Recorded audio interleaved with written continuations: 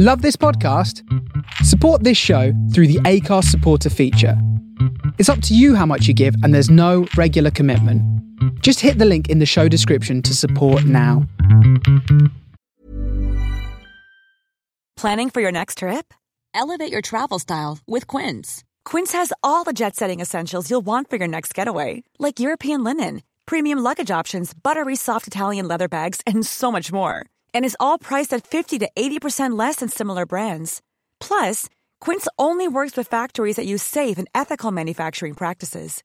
Pack your bags with high-quality essentials you'll be wearing for vacations to come with Quince. Go to quince.com/pack for free shipping and 365-day returns.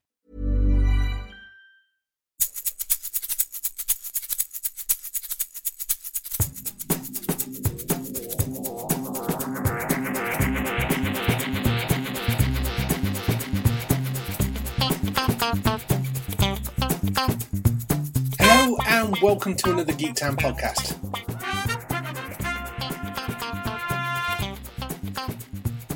As a special extra podcast this week, I'm chatting to Ben Wilbond, another star from the excellent Yonderland, which is released on DVD on February 17th.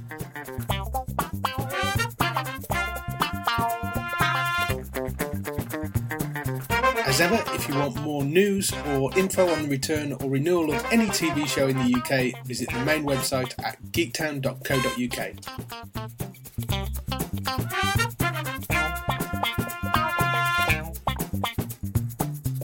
Hope you enjoyed the interview.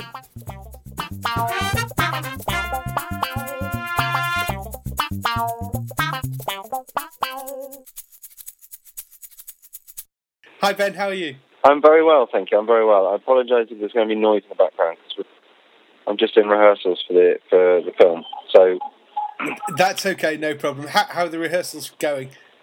Yeah, really well. Yeah, it's pretty manic because we've got just a few days to get all sorts of things like sword fights and songs done. So yeah. You start filming. You start filming next week. Is that right? Next week, that's right. Yeah. Blimey. So it's very exciting.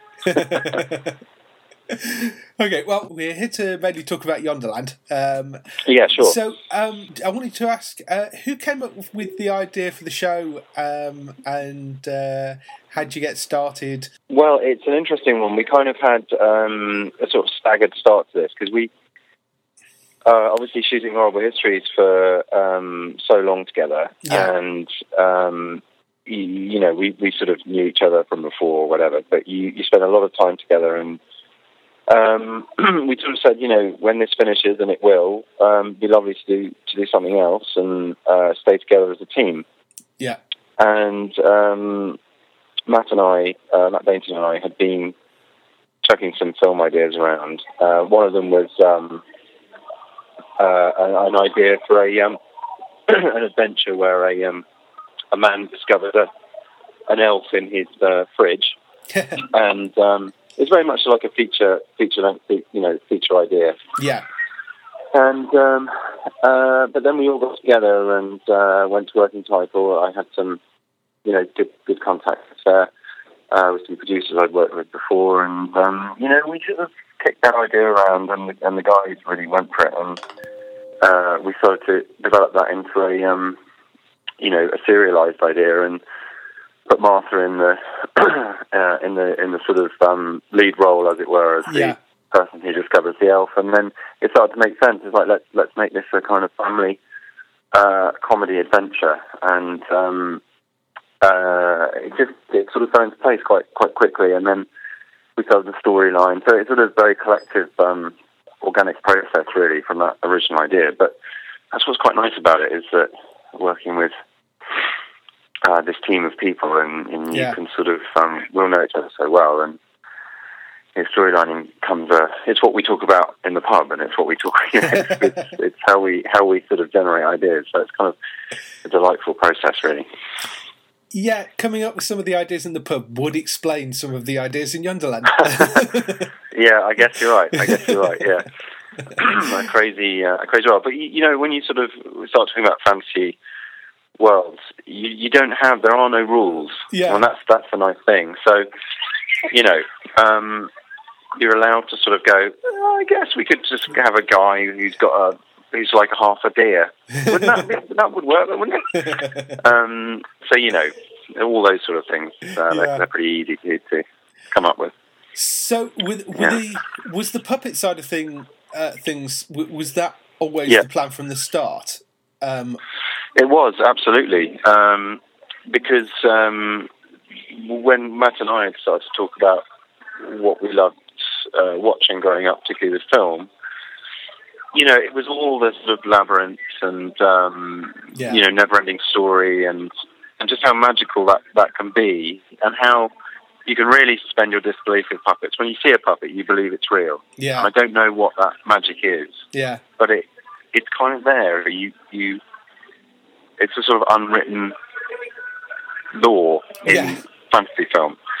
And so we really did want to run with that. And it was always integral to the idea. There was no question that the elf wouldn't be a puppet. Yeah. If it hadn't been, it would just be like, what are these guys doing? It's like, what? This is weird. But actually, with puppets, you go, oh yeah, no, it's fantasy world, it's fine. Yeah. Do you know what I mean? So, what was the hardest part of the shoot for you? Because I know working with puppets is quite difficult. Yeah, I think that probably was the hardest thing. We had. It's such a big idea, and I think that I mean that in terms of like scale. Yeah. Because obviously, with our sort of lift pitch to Sky was funny Game of Thrones, and when you say that, you just go, "Oh yeah, that would be good with puppet." Yeah. Well, I see that. Now, of course, the scale of that is huge, and they use islands, those beautiful sort of castle shots, and they got loads of CG shots in there. Yeah. And it's like really like the scale is massive. So to tackle that, but just to do it in studio, it took a lot of invention, in terms of how we stage it, how we shoot it, and then add to that the fact that you've got to move puppets and you've got to shoot puppets as well. It makes it a really, really technical shoot. And we're used to doing things very, very quickly. And then suddenly everything sort of hits the skids a bit, because you're going, oh shit, we got a forest, but we got to shoot it from the other way, and we got to move the puppets around, and you suddenly feel very restricted. So you got to be very inventive. And I think, I think our director was superb, Steve Connolly. I mean, just the skill to make it look as big and varied as you possibly could in such a restrictive environment was extraordinary. So it was a huge challenge. There's no getting away from it. It's a huge challenge, but we loved it. So yeah. I mean, it would have been nice to have the scale of, to go on location in Ireland and to have horses and the rest of it. But I think that would have come with its own problems. Yes, I think you'd have gone, oh my God, we're spending millions, and I don't know if this is going to work. So yes, yeah. So flip that on the other side. What was your favourite part of shooting? The favourite part, well, I think I would just say it's the same as the hardest part. I mean, it's right. working with puppets, and actually just being able to flip into different characters all the time. The makeup, the costume, working with them, and to go, okay, what's your idea of a fantasy world? And it's just the freedom of the dressing up box that's so lovely. And then you find yourself, acting with a puppet, and you're just talking to the puppet, not the guy operating it. Yeah, that's joyful. You just go, I love this puppet. I love the way it looks, and it's so it's all rolled into one. Yeah. Do you have a favourite character in the show?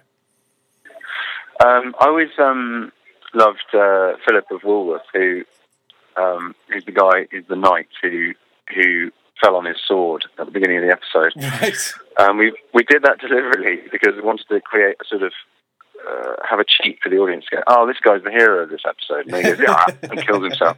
But he was such a lovely character that we're racking our brains to see, if we do get to the second series, then how do we bring him back? Is it his brother or what? he was such good fun to play. Yeah, he was good. I'm a fan of the overly polite gallants. I think they're fantastic. Yeah, that was a nice. That was a great gag invention. Yeah, that was. They were fun to write. Yeah. How does the writing process work? Do you break off into teams, or are you writing in one big group? Yeah, we sort of what we do is we get together and we storyline the whole thing together as a team, and then we sort of go off either individually or in pairs. I wrote with Larry this time, and it just sort of worked very nicely that way. But it means that we're all in control of the story. Yeah, like the overall story arc and the story lines for each episode. So it means you kind of own the whole thing. And I think that's really important, particularly with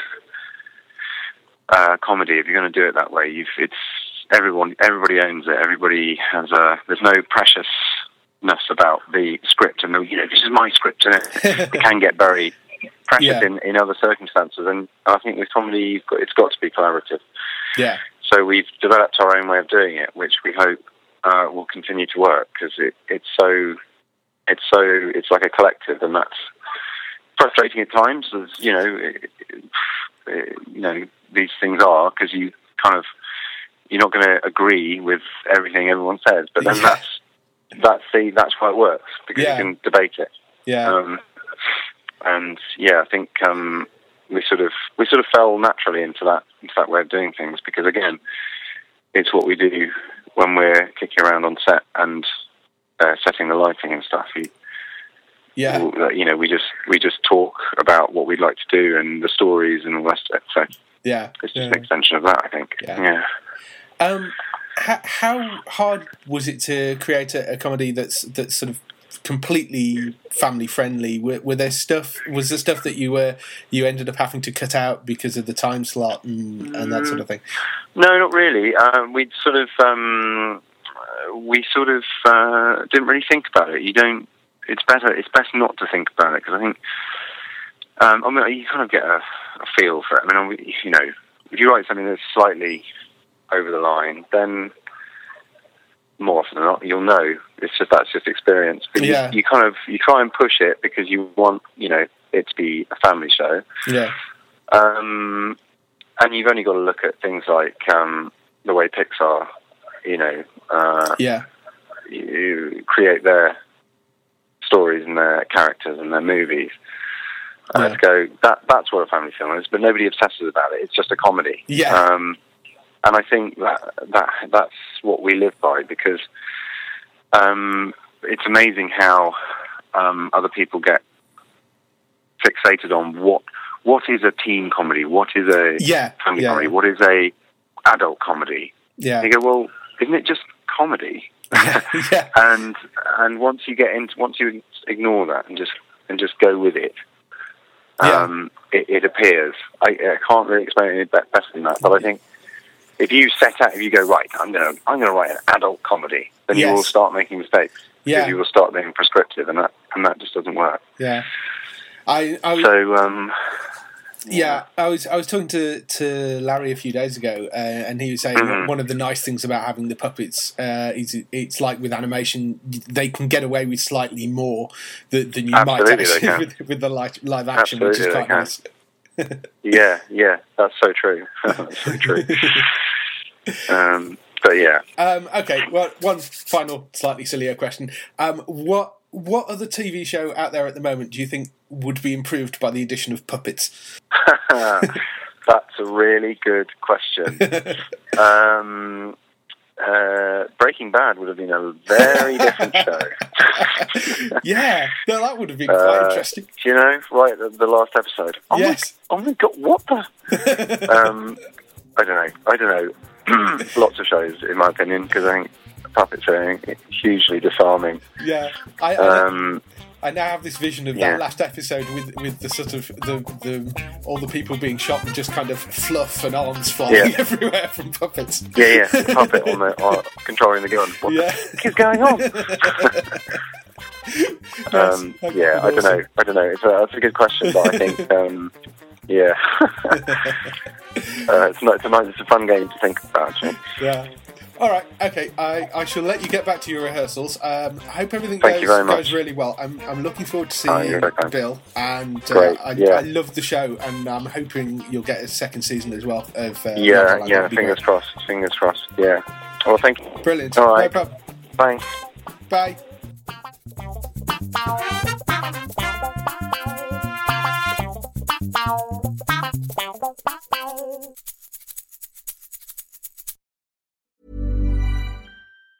Hi, I'm Daniel, founder of Pretty Litter. Did you know cats tend to hide symptoms of sickness and pain? I learned this the hard way after losing my cat, Gingy. So I created Pretty Litter, a health monitoring litter that helps detect early signs of illness by changing colors, saving you money and potentially your cat's life. Pretty Litter is veterinarian developed, and it's the easiest way to keep tabs on your fur baby's health right at home. Go to prettylitter.com and use code ACAST for 20% off your first order and a free cat toy. Terms and conditions apply. See site for details.